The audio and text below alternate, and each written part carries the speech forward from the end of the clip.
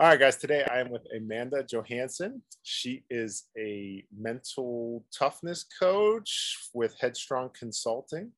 And today we're going to talk about the mental side of performance, um, life, how we can maybe utilize some of their services and things that we can do to just be more productive at what we do. And I've always said if I didn't get into physical therapy, sports psychology is something that's just fascinating to me. So we're going to chat a little bit. So, Amanda, thanks for joining me. I am happy to be here. I love getting to learn a little bit and share some knowledge, and especially with people who are interested in something similar that I am. Yeah. So could you just give us a brief introduction? Your background is quite fascinating with gymnastics and some of the other things. How did you get into sports psychology and what is it that you do? So I was a gymnast growing up my whole life. I grew up in Park City, Utah. And instead of skiing competitively, like most of my friends did, because I was literally 5 minutes away from 3 different ski resorts, for some reason, I got drawn to gymnastics and I ended up driving an hour to practice every day and got really, really into that, fell in love with the sport, and I ended up on a full ride scholarship to the University of Denver. And I went out there. I had 4 really awesome, successful years, and I loved the sport of gymnastics in college. That kind of revamped my love for it. Although once I graduated, I was very much done. Mm-hmm. And I kind of saw a lot of sort of dark sides of the sport, and I saw a lot of people struggle to get out of the sport, kind of transition into normal life per se. And then I was in that weird phase where I didn't know what I wanted to do really with my life. So then I went back to Park City, and instead of kind of doing the transition myself, I just continued doing sports. So then I got into aerial ski jumping, and I competed at a World Cup level for about 2 years. And all up, I competed for maybe 3.5 years.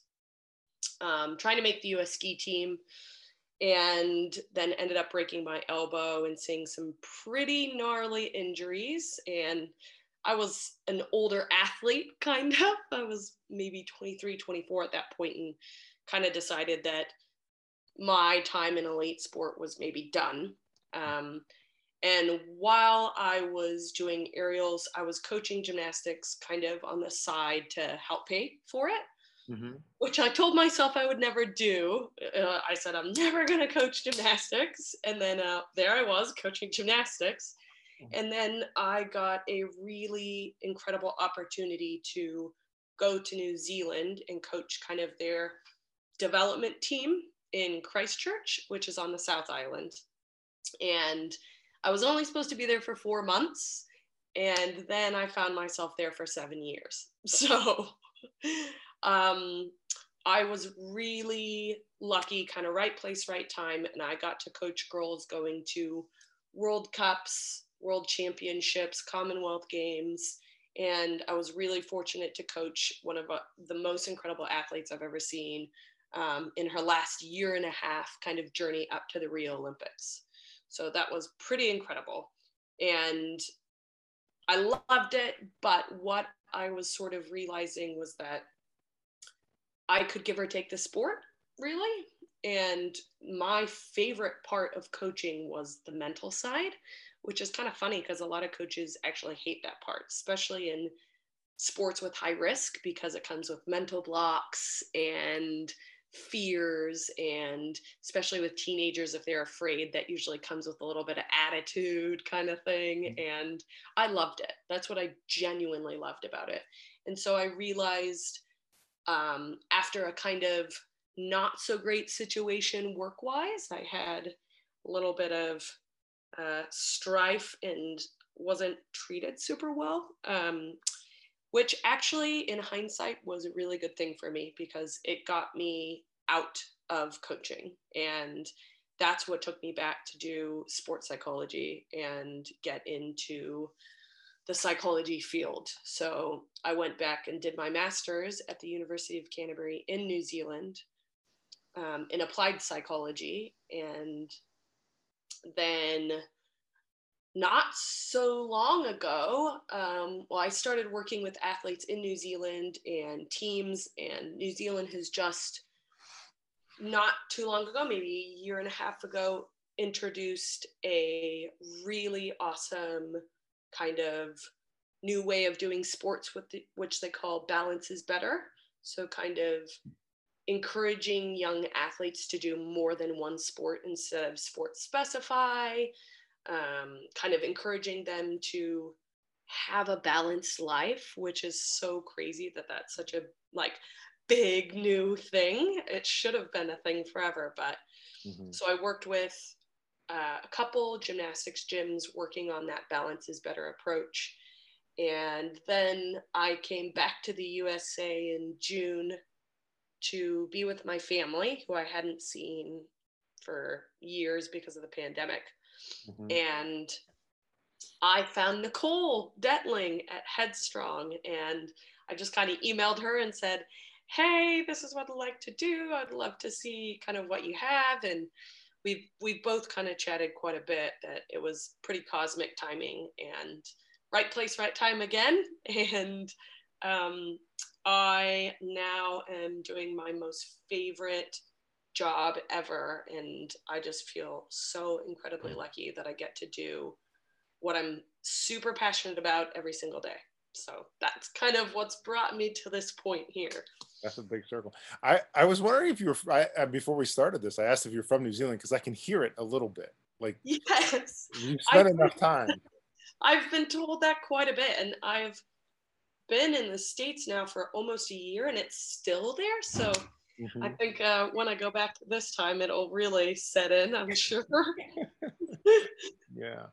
Yeah, we were lucky enough. My wife and I went for our honeymoon. We did 14 days or something in Australia and then 9 in New Zealand.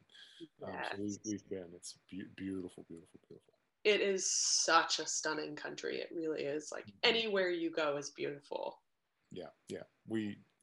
I mean, we were on our honeymoon, so we had no stress, no things, but amazing place. At some point need to make time to get back there because it was. That's right. You'll have to come back. Yeah, it's interesting to me from the mental side that's of interest to you with gymnastics.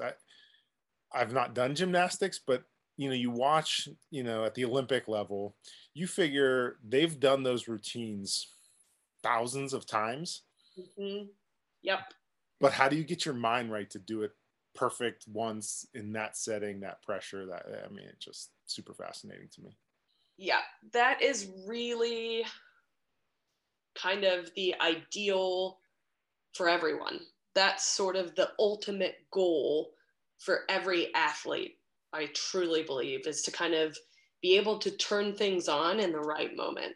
And that's where it is entirely mental, because at that point, especially at like an Olympic level or a professional level, you really have done everything physically that you can do up to that point, or you wouldn't be at that level.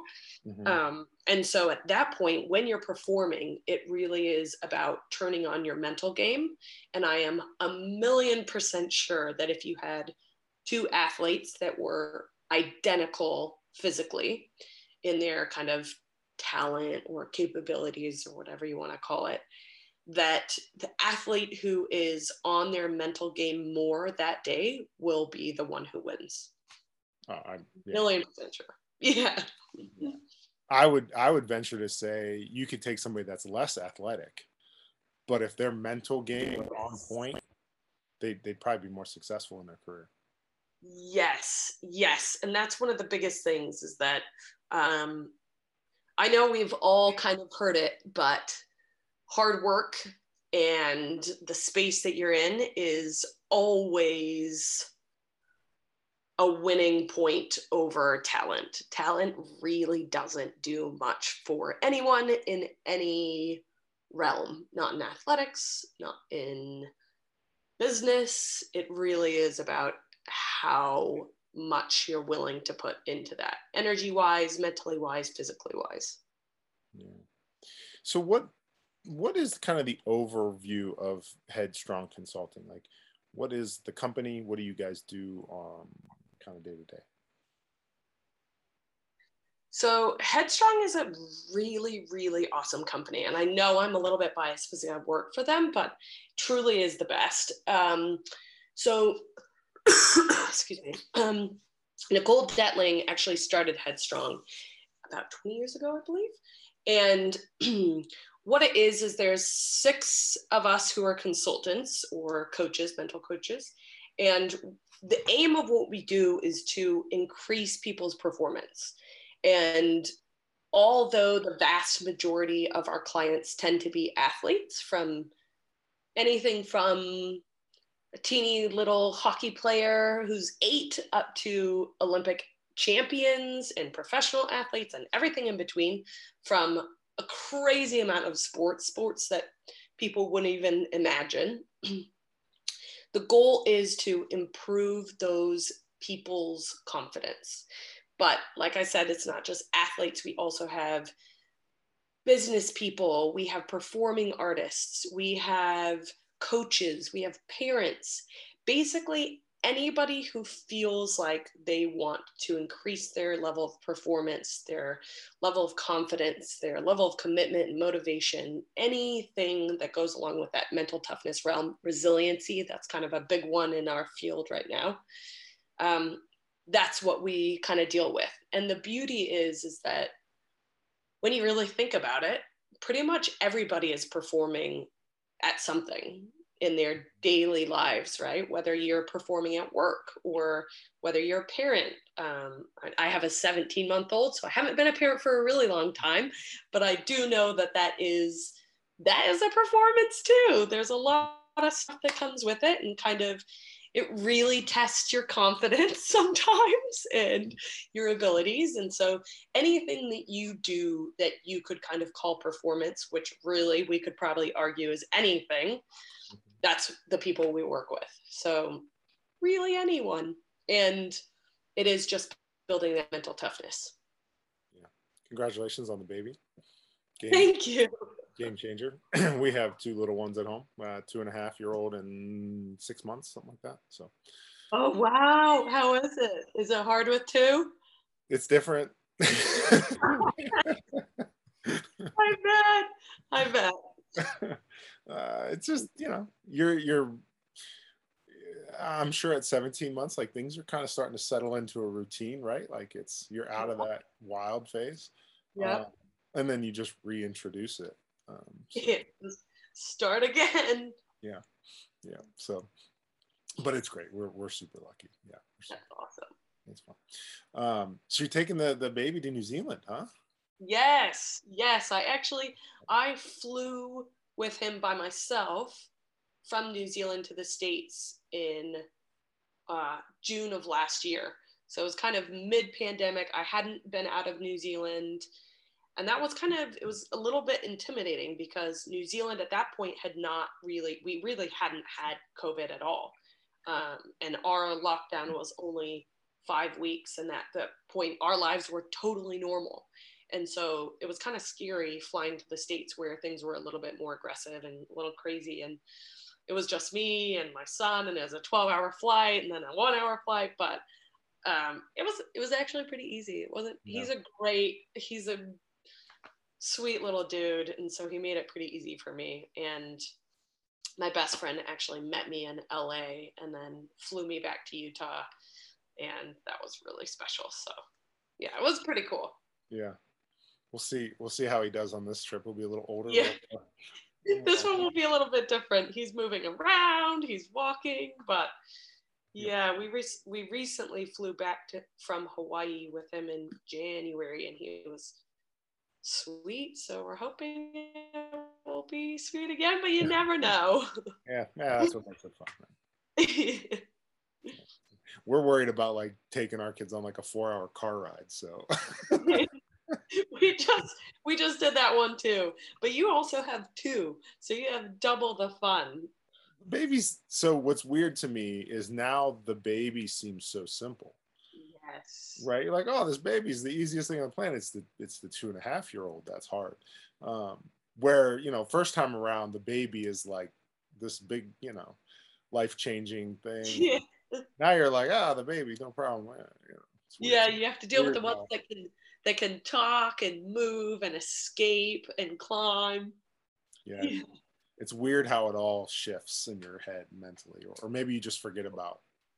I don't know. It's interesting though. Both. I think both. Yeah, it's like this one's simple. So, but yeah, I've been telling people all the time. Like, I don't know how people get past two. Like, I don't know how you end up Oh, with. I don't. I don't. The idea of being outnumbered just seems. It's scary, right? That's what I think. I'm like, two is good. You have good odds there, and then you're really then it's like herding cats at some point. I think those parents that have more than two children are superheroes, or maybe they have more arms. I don't know what's going on there, but yeah, I've apologized and complimented more people since having children. Like, how did you pull this off? How did you do this? So, me too. perspective. Anyway, so I've done high school sports and that kind of stuff, still kind of dabble in different things. And then the business side, there's obviously a mental side to that. But I've never, as much as I'm interested in sports psych and I've done some homework, I've never like worked with somebody. What would you say would like encourage somebody to reach out and work with somebody? Why would somebody want to do that? I think the best reason why you should want to reach out, and I know I'm biased, but I truly believe that everybody should do some kind of, I don't know if I want to call it therapy, but therapy, whether that be some counseling or actual therapy or sports psych services or mental performance coaching, because what it does is the real basics of it, when you strip everything away, is it's training your mind. And that's something that I think a lot of us don't actually realize about psychology or those kind of services, is that we spend a lot of our days training our bodies, especially if you're an athlete of any kind. That doesn't mean you have to be some Olympic champion. It could be, you're on your like friend's dodgeball team or something. Whatever it may be, if you're an athlete, you spend a lot of time training your body, a lot, like hours, right? Most gymnasts are out there training 28 hours a week. And that's a lot on your body. And what happens is a lot of us don't actively train our minds. And that could be in your job too, right? You are in any kind of career, you are probably being pulled a lot of different ways. There's a lot of stress involved. There's a lot of pressure involved. And we're really seeing a crazy time where work-life balance has become a very difficult thing to do, because now we have email on our phones and we have texts and calls, and it's become increasingly difficult to leave work and leave work, if you know what I mean, right? Like not pull it with us. And especially with the pandemic, like that's one of the most incredible things that we got out of it was this remote work, but it's also a little bit of a double-ended sword where also, I mean, I know I do it. I am like doing my work and then all of a sudden I'm checking my phone for my emails and then and you end up doing a lot more work than maybe you would have done even just going into the office. So I think it's a real balance, and that is a lot of what we do too, is working with people and how to balance their lives and how to stay resilient and how to kind of minimize stress in our lives, because that is something else that has increased dramatically over time in general, but again with the pandemic kind of, and a lot of the unemployment rates and stress with jobs and being sick and having to take time off work and all the good stuff that's kind of come with us in the last few years has just increased stress so much that actually recently I saw a figure that 90% of general practice doctors' visits have something to do with stress, which is terrifying. It makes sense, but it's terrifying because what they've found is actually stress over time, right? So little kind of increments of stress day by day really elevates your cortisol.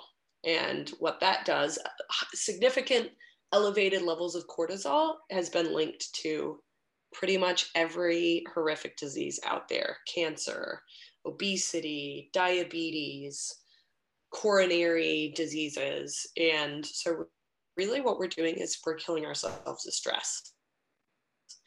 And again, a lot of what I do is training people and helping people to become more resilient. And a lot of that is through gratitude, through mindfulness. And that in turn tends to eliminate or minimize stress significantly. So it really is just making your life better. That's pretty much it. Yeah, I get that. We're in the physical therapy world. Like that's what we do day to day. But a lot of what we do is deal with psychological problems, because to your point, when cortisol's up, inflammation goes up, your immune system's not functioning, you can't get into that rest, parasympathetic rest mode, and the body doesn't heal like it's supposed to, right? So it turns into pain and, guarding and tension and tone and all those postural things that come with kind of being in fight mode. So that's my interest in psych. And I think our challenge has been, I don't know that we have a great, whether it's an understanding or being able to refer to the right people. I don't know. Our clients have struggled with the psychology side of getting out of that stress state. Yes.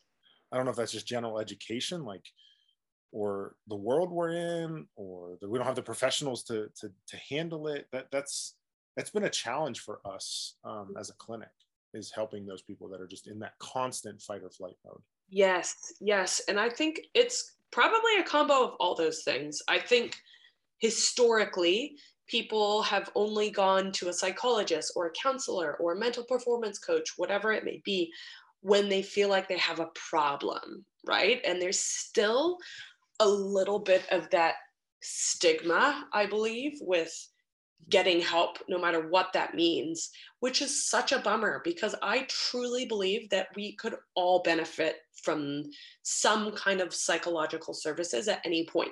I know that when I transitioned out of coaching and I had a really toxic work environment at that point, I went to a counselor which is a funny story, because I initially thought maybe he'll be able to come into my workplace and he'll do a mediation and he's going to save the day and we're all going to be happy and love each other.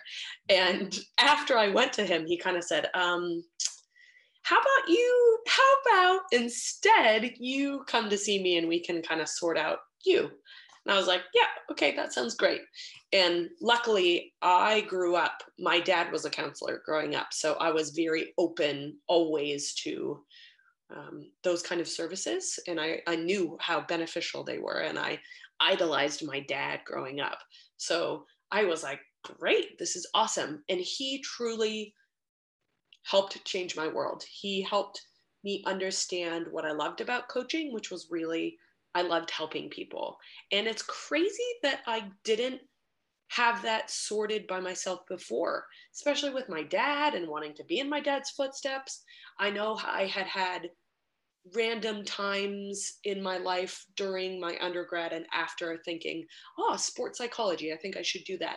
But I never had, I don't know if it was the guts or that drive to say, okay, I'm gonna do this. I'm gonna go back to school.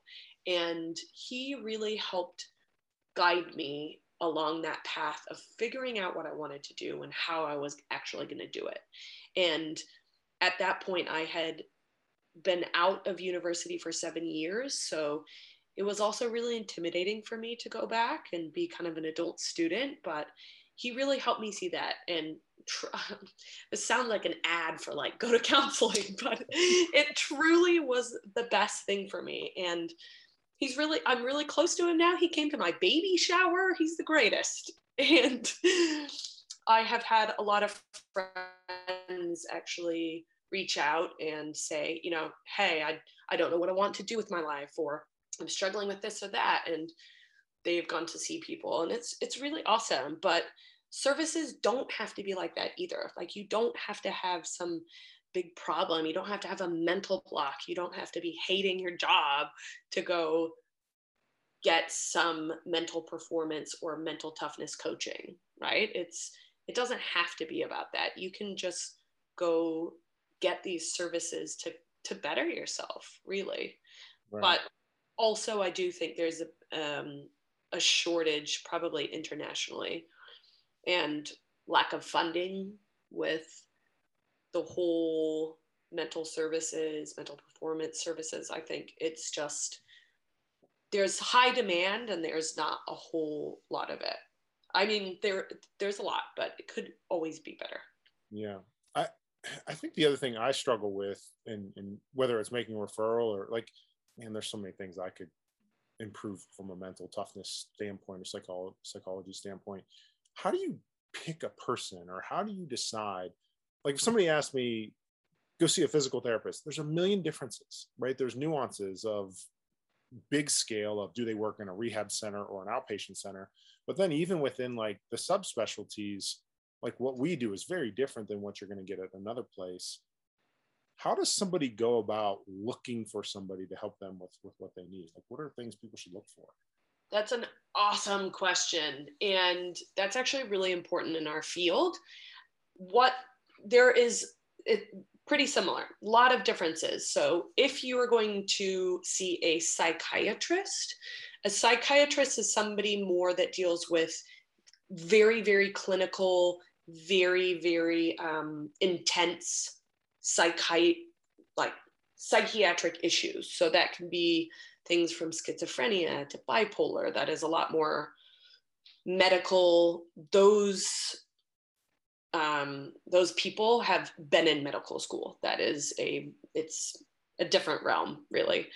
Then you kind of get down to a psychologist, and then even that is pretty vast. So we have a clinical psychologist, we have child and development psychologists, we have sports psychologists, we have industrial organizational psychologists. There's a whole kind of slew of sports psychologists, or psychologists in general.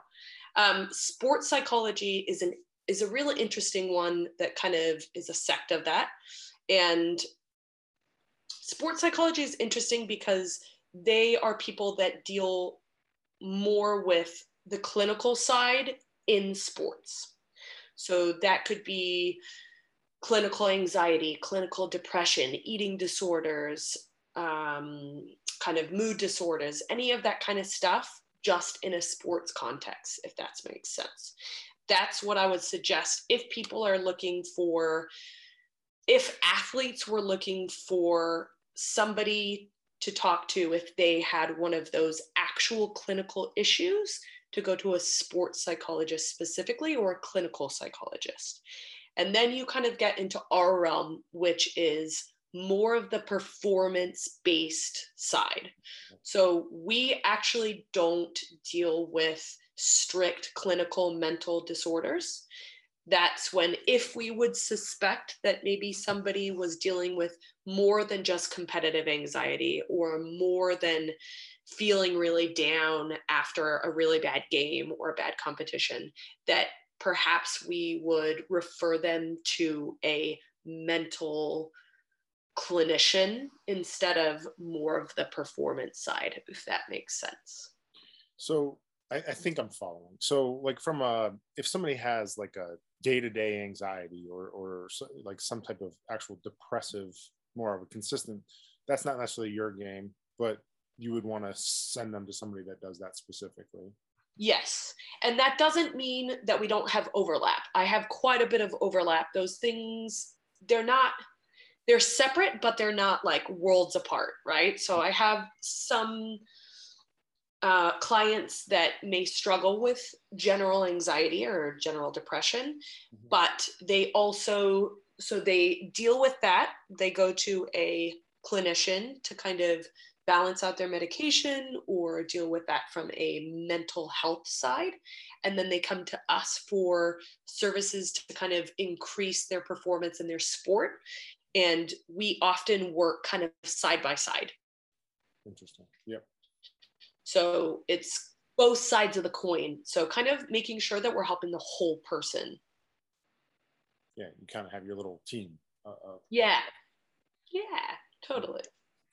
So how about from like the business side or from the work performance side?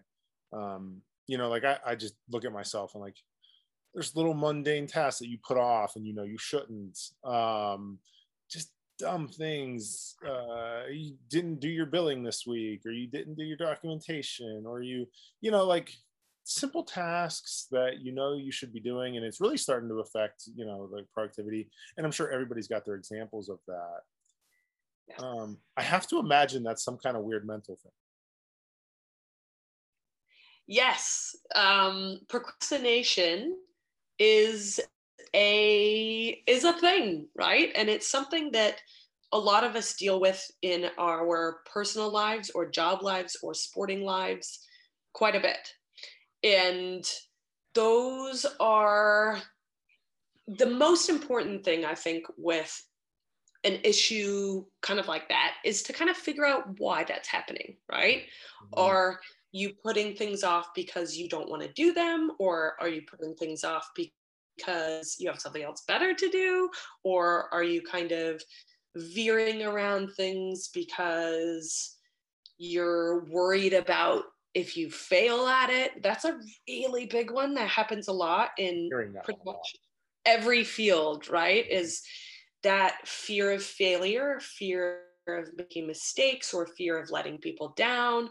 I hear that with almost every client I have, whether that is a business person or a ballerina or a professional rock climber. I hear that all the time. And I think often that fear of making mistakes and that sort of perfectionist that eats at us quite a bit makes us worried to do things sometimes. We're worried to take the next step, or we're worried to do that thing, so we tend to push things off or avoid things that we're not particularly looking forward to, or that we're a little bit nervous about doing for some reason. Yeah, I think I heard it. I don't remember where I saw this, but something about like we're afraid to fail at something, so we'll actually self-sabotage it so that we have an excuse of why it didn't work, and you just kind of like never give yourself a chance to hit it, right? Yes. And I see that. I see that all the time, and it's crazy. It's crazy because it's really backwards thinking. Is that if we're afraid to make a mistake, you'd think that we would want to go 100% in to kind of make it less likely that we would make some kind of drastic mistake.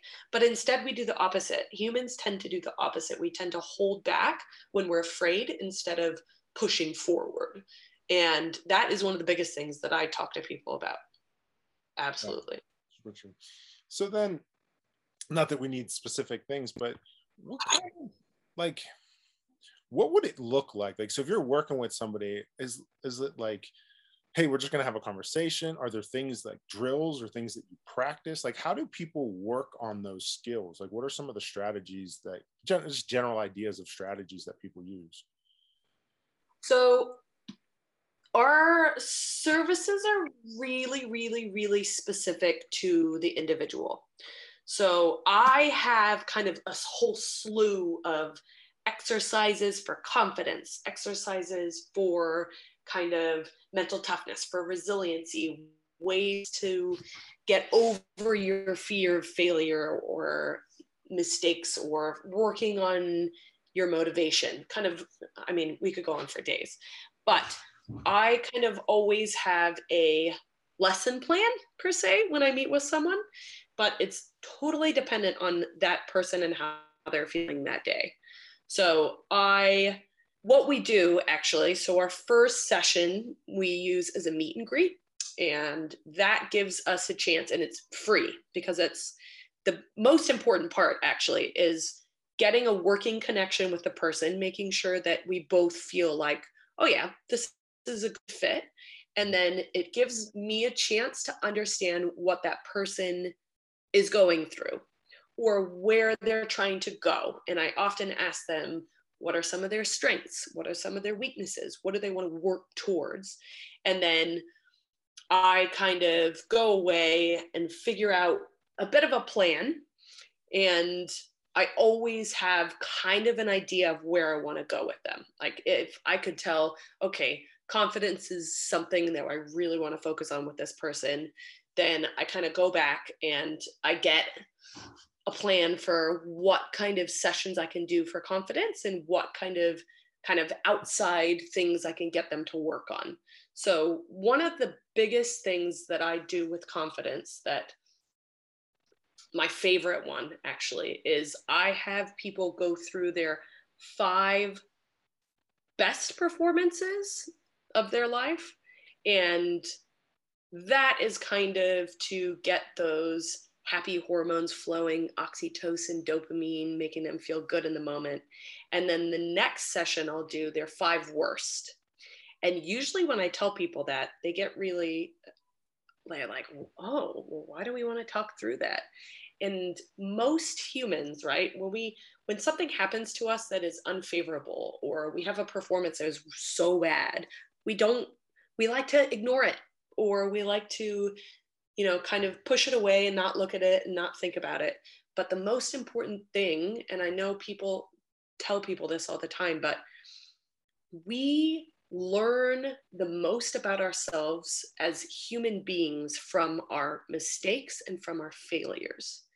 And so that particular session that I do with pretty much every client is to get them to look at their failures and their mistakes in a different light, in a more growth light, with a growth mindset, instead of saying, yeah, I had this horrible performance and I thought about quitting that job, or I thought about quitting that sport and it was so horrific. We actually go through it, dissect it, relive it, and then learn how that experience made them better as a human being now. And that's something that I do with, like, more specific to confidence, but it also double helps with that fear of failure. And it kind of gets people past that, oh, okay, actually making mistakes, failing at things is actually not a bad thing. It can be a really, really good thing. And I read an incredible article once about how there was, I can't even remember his name, this is so bad, but a big regular psychologist that worked with kind of people at the top of their perspective kind of things. So it was Olympic athletes, CEOs, Green Berets, kind of top people in their respective fields. And what he said was that through all of his clients that he had realized that most people's greatest successes had come off their biggest failures.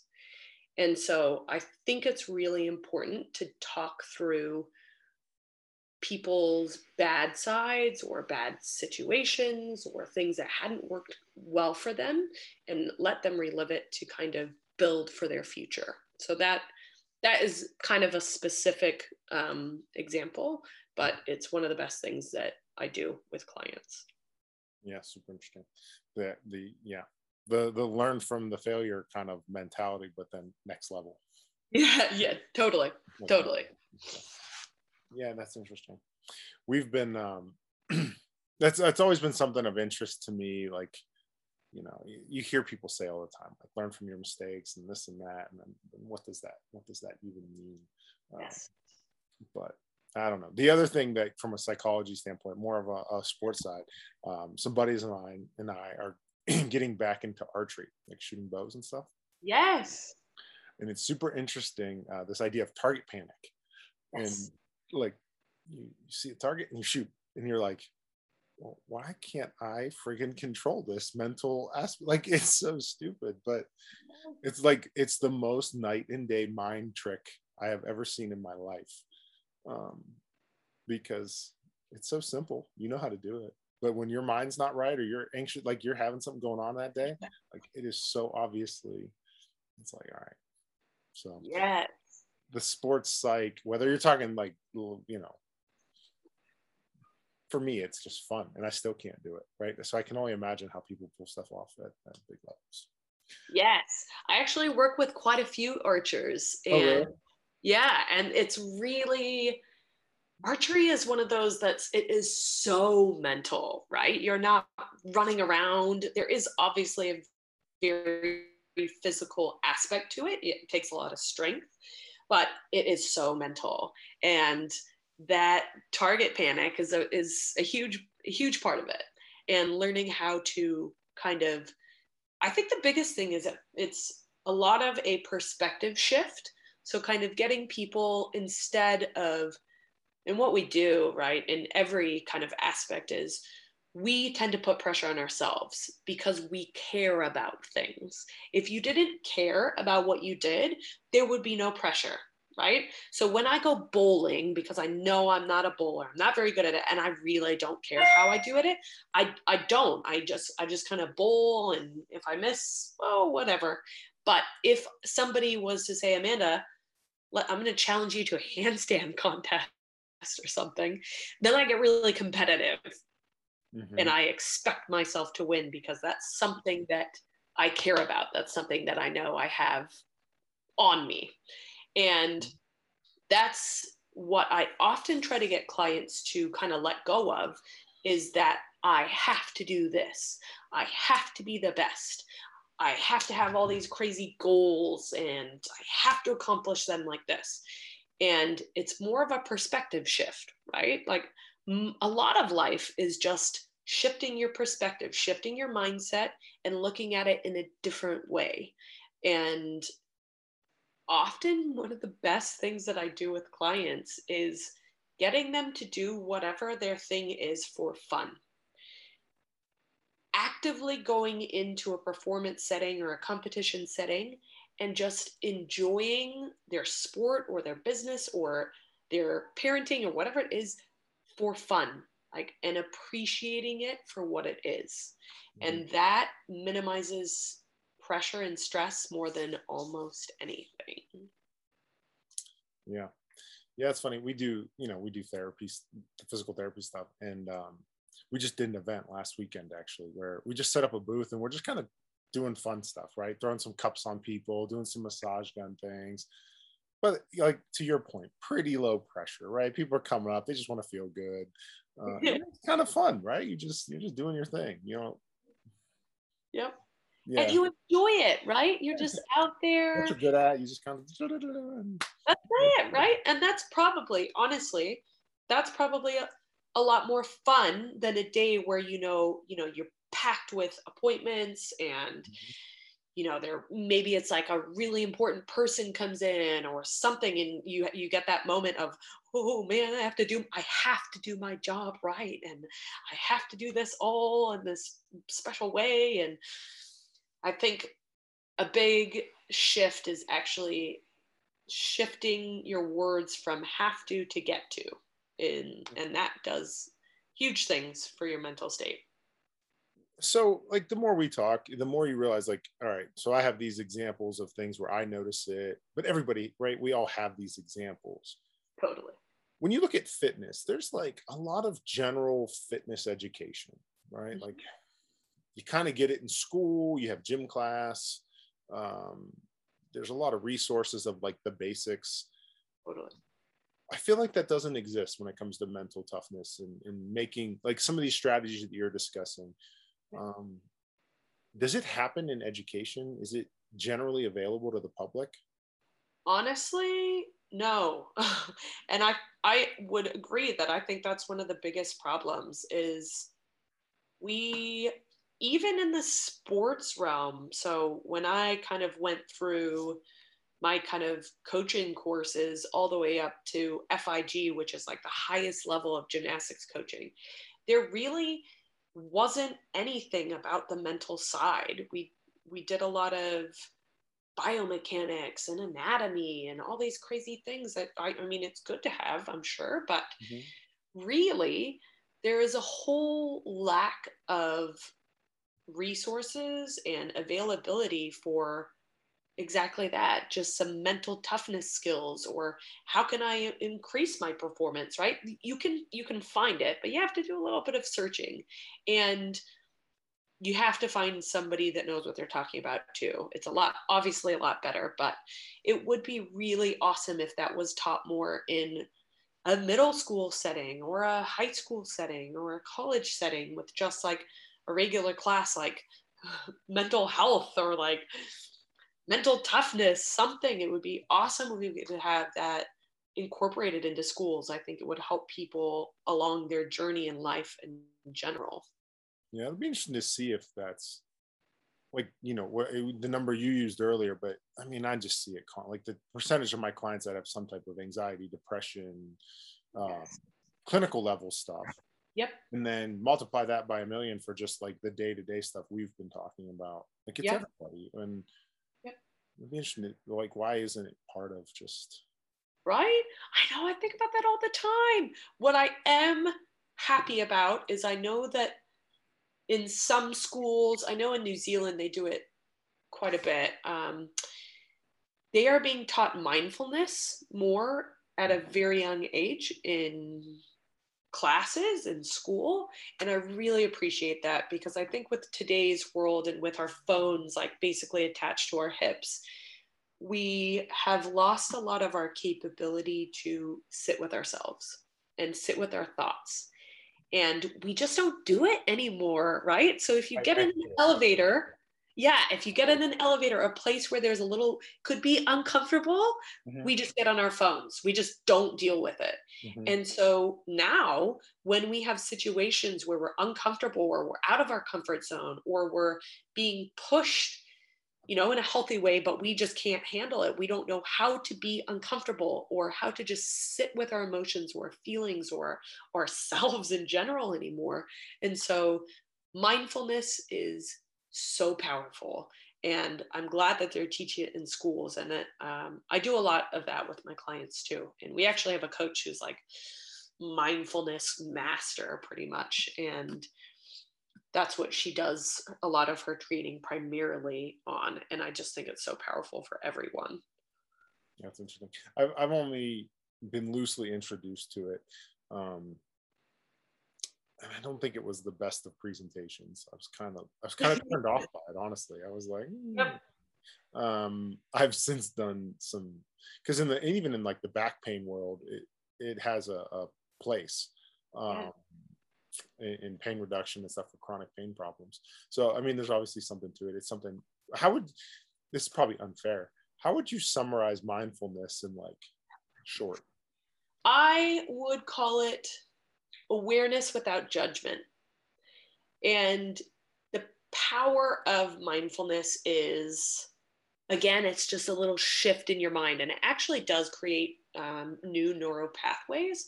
But the real kind of overarching power is that it gives you the ability to kind of emotionally regulate and to just sit with yourself. And I think that's something we all kind of need to work on now, is especially with today's world, everybody's opinions are so strong and we're just so fueled all the time, and especially with the internet, right? You can just like see everybody thinking about everything and what's going on in the whole world all the time. And so being able to kind of take in information and just kind of sit with it, allowing yourself to just like stay calm, kind of acknowledge things going on around you, or acknowledge something you didn't like about something, or whatever the situation is, and then being able to just kind of move past it. That's the beauty of it. That's interesting. Something that definitely I need to explore more. I like I like the idea of what you said, something about like being okay, being uncomfortable type of like. I Yes. really like that mindset. Like, it's okay to be a little uncomfortable once in a while. Yeah. But yeah, I don't even remember what the last discussion I had. It was like I was at a seminar, and it was too I don't know, just too out there for me. Like it was, Yeah. I couldn't even see the real life application of the discussion on mindfulness. But Yeah, you said that it's a can lot happen. more sense to me, you know. That can happen. And I think a lot of people get really kind of caught up that, oh, I'm going to have to sit cross legged, outside for 3 hours to be able to, get this Mm-hmm. special place. That's so false. Like mindfulness can just be kind of sitting, like you can wake up in the morning and sit in your bed for 10 seconds, do a few deep breaths, and just kind of be aware of how you're feeling. That totally counts. And it doesn't have to be some crazy dramatic big thing. Yeah. And a lot of like my trainings are just kind of just check in with yourself, see how you're feeling, and just being aware of how you're doing. And if you are uncomfortable, just allowing that to just be there. Yeah. And that's the thing, is that actually being uncomfortable is probably, again, just like failure, one of the best ways to grow. When you're uncomfortable, you tend to find a way through it, right? And so I often tell my clients, like, get comfortable being uncomfortable, because that's just sort of part of life. Yeah. There was you familiar at all with Ido Portal? Like some movement guy out of Israel. He's like this movement. He does capoeira. It's all this like, Cool. fancy, like flipping on his head and doing backflips and one arm handstand. I mean, just physically just the most impressive human. Anyway, he's got this movement culture thing. And I recently saw an interview with him where he said now the hardest thing he does is try to lay in a bed and stare at the ceiling for 30 minutes. Yeah. Just do nothing for 30 minutes. Right. Like, it's so hard. It's so hard. And seriously, I know I just said it, but like, because we have our phones all the time, and I am just as addicted as the next person. I'm not saying I'm like enlightened in any way, but when you go into a doctor's office or a place where people are sat, I can't even remember the last time I've gone in there and like even two people are just kind of sitting there being. We just don't just sit anymore, ever. yeah, it's a challenge. It actually is, right? It's so hard. And so even just doing it for 1 minute a day, super powerful. That could be the new TikTok challenge. Yeah. Open it and don't do anything. That's it. Everybody just sit for 5 minutes without your phone. It could be like a behind the scenes TikTok challenge. People would go berserk. Yeah. Berserk. That's really cool. All right. Well, I want to be respectful of your time. I like to finish each podcast with something actionable. Like, what is something that you wish people would do? And then, well, go ahead. I think I have an idea, but you can finish. No. Go.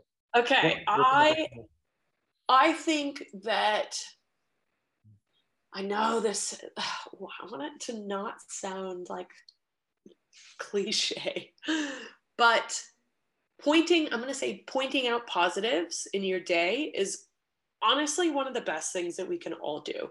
I think we tend to gravitate towards negative things easier as human beings in general. That's just something we do, right? We've been conditioned to kind of point things out that are unfavorable. But focusing on finding 3 things about your day that you enjoyed at the end is honestly one of the most powerful things we can all do. And I think it makes you feel better about your day, even if you've had like the worst possible day. If you can actively think through your day, okay, well, what 3 things actually did I enjoy? And it could be super basic, like, you know what, I ate cheese at lunch and that made me feel happy. Like, great. Do it, acknowledge it. If we could all do that, I guarantee this world would be such a happier place. Like, guaranteed. I can promise that. That's an interesting, yeah. My mind goes so many different places, but the cultural stuff, growing up, we were very religious, and I hate going down the religious pathway, but you think of like nightly prayer. Yep. And it almost reminds me of mindfulness, right? Of You're going to sit down, you're going to say thank you for a few things, you're going to talk about kind of some goals, you're going to and then you hear this, and my other interest recently has been fasting, and almost all religious cultures fast at some point. Yes. Yep. Right. Pick your religion, they all have a fasting piece. So it's like all these things that are these new wave, mindfulness is this new wave thing. Yes. And you look at all these different cultures that really practiced it daily. Yes. Yes. And they all kind of interconnect in some way, right? It's all, I think people really gravitate to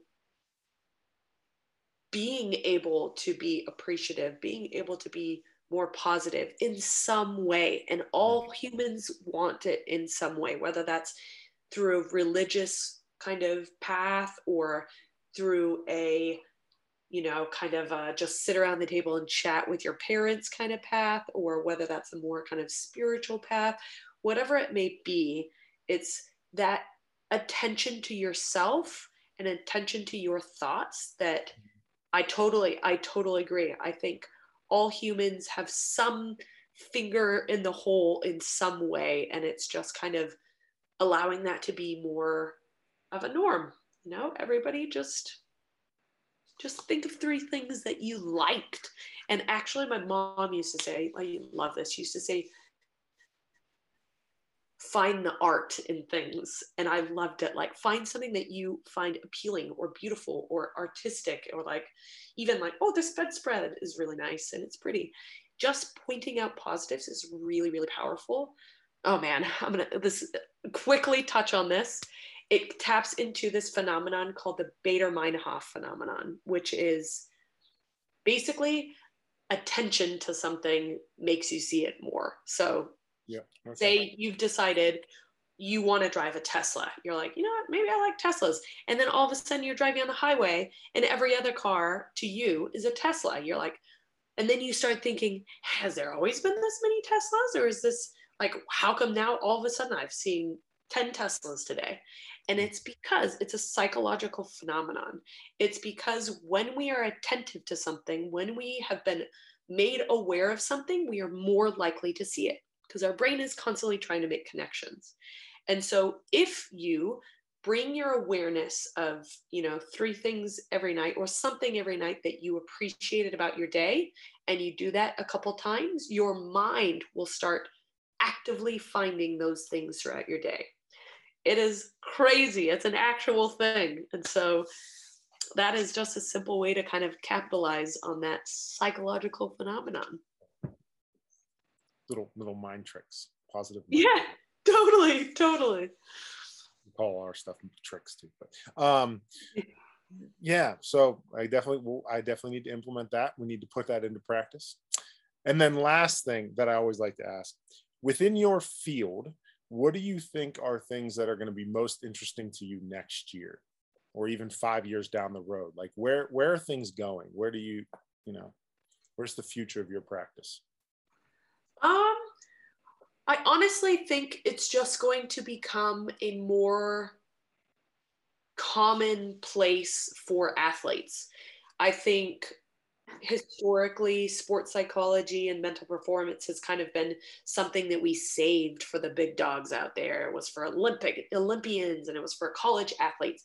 I didn't get any kind of sports psych services until I was in college athletics, D1 college athletics. And I think now with things like Headstrong and businesses kind of opening up and being remote as well, it really is going to open the door for athletes and people of all kind of realms. And I think it's just I'm just excited to see how more people start going to these services to just better themselves and to just see if we can just kind of improve as a species around our own mental well-being. Yeah, that's awesome. Yeah, I think you are seeing, and again, maybe it is that I'm just looking for it a little bit, but right, you're seeing more. And Facebook sets you up for it because they know what you're looking for. But you're seeing more remote, different mental toughness, mental coaching, mental psychology things that are a little more commonplace. So yes, I hope that that's the case. I also hope that just kind of like the 2 things I hate about like I wish I would have known more about in school is financial health, like Oh, how money works. right. Why didn't we learn anything about that in school? And then mental things, like there should have been these strategies. Yeah. Just why aren't they common practice, right? Like Oh, I know I should get 30 minutes of cardio per day. Why don't I know what I should do for my mental health? Why isn't that a national recommendation type of a thing? yes, I couldn't agree more. I, I think a lot of our education system might have to grow with us. I think, sitting down and just doing times tables and blah, blah, blah may not be the way of our future. We might have a bit more of a, dare I say, holistic, more like well being knowledge growing up as well. Yeah. And doing exactly that, like incorporating, hey, how are you going to be a healthy human being in general? And hopefully, that's what we'll see a little bit more in the future. We'll see some of that. All right, Amanda, thank you so much. I know you're moving and doing all kinds of crazy stuff. So I appreciate you carving out some time and new mom. Yeah, all the things. It's too cool. Where can people learn more about you and kind of what you do? So people can please check out Headstrong Team on TikTok, on Instagram, on Twitter, and then Headstrong Consulting on Facebook. And our website is www.headstrongconsulting.com. And through that, you can book us for anything. We do like resiliency training with federal agents. We do all sorts of crazy stuff. And so, no matter who you are as a human being, we could probably help you out in some way. That's awesome. Yeah, I was on your website. A lot of cool stuff on there. Yeah, very cool. Thanks so much. Thank you for having me. It was so cool to chat with you. I agree. Thank you so much. You're so welcome. See ya. See ya. Thanks for watching and supporting the channel. We hope you enjoyed this week's episode. Let us know in the comments below what you liked, what you disliked, what you'd like to hear more of, and any questions we can help answer. We appreciate your support, and we look forward to seeing you on the next one.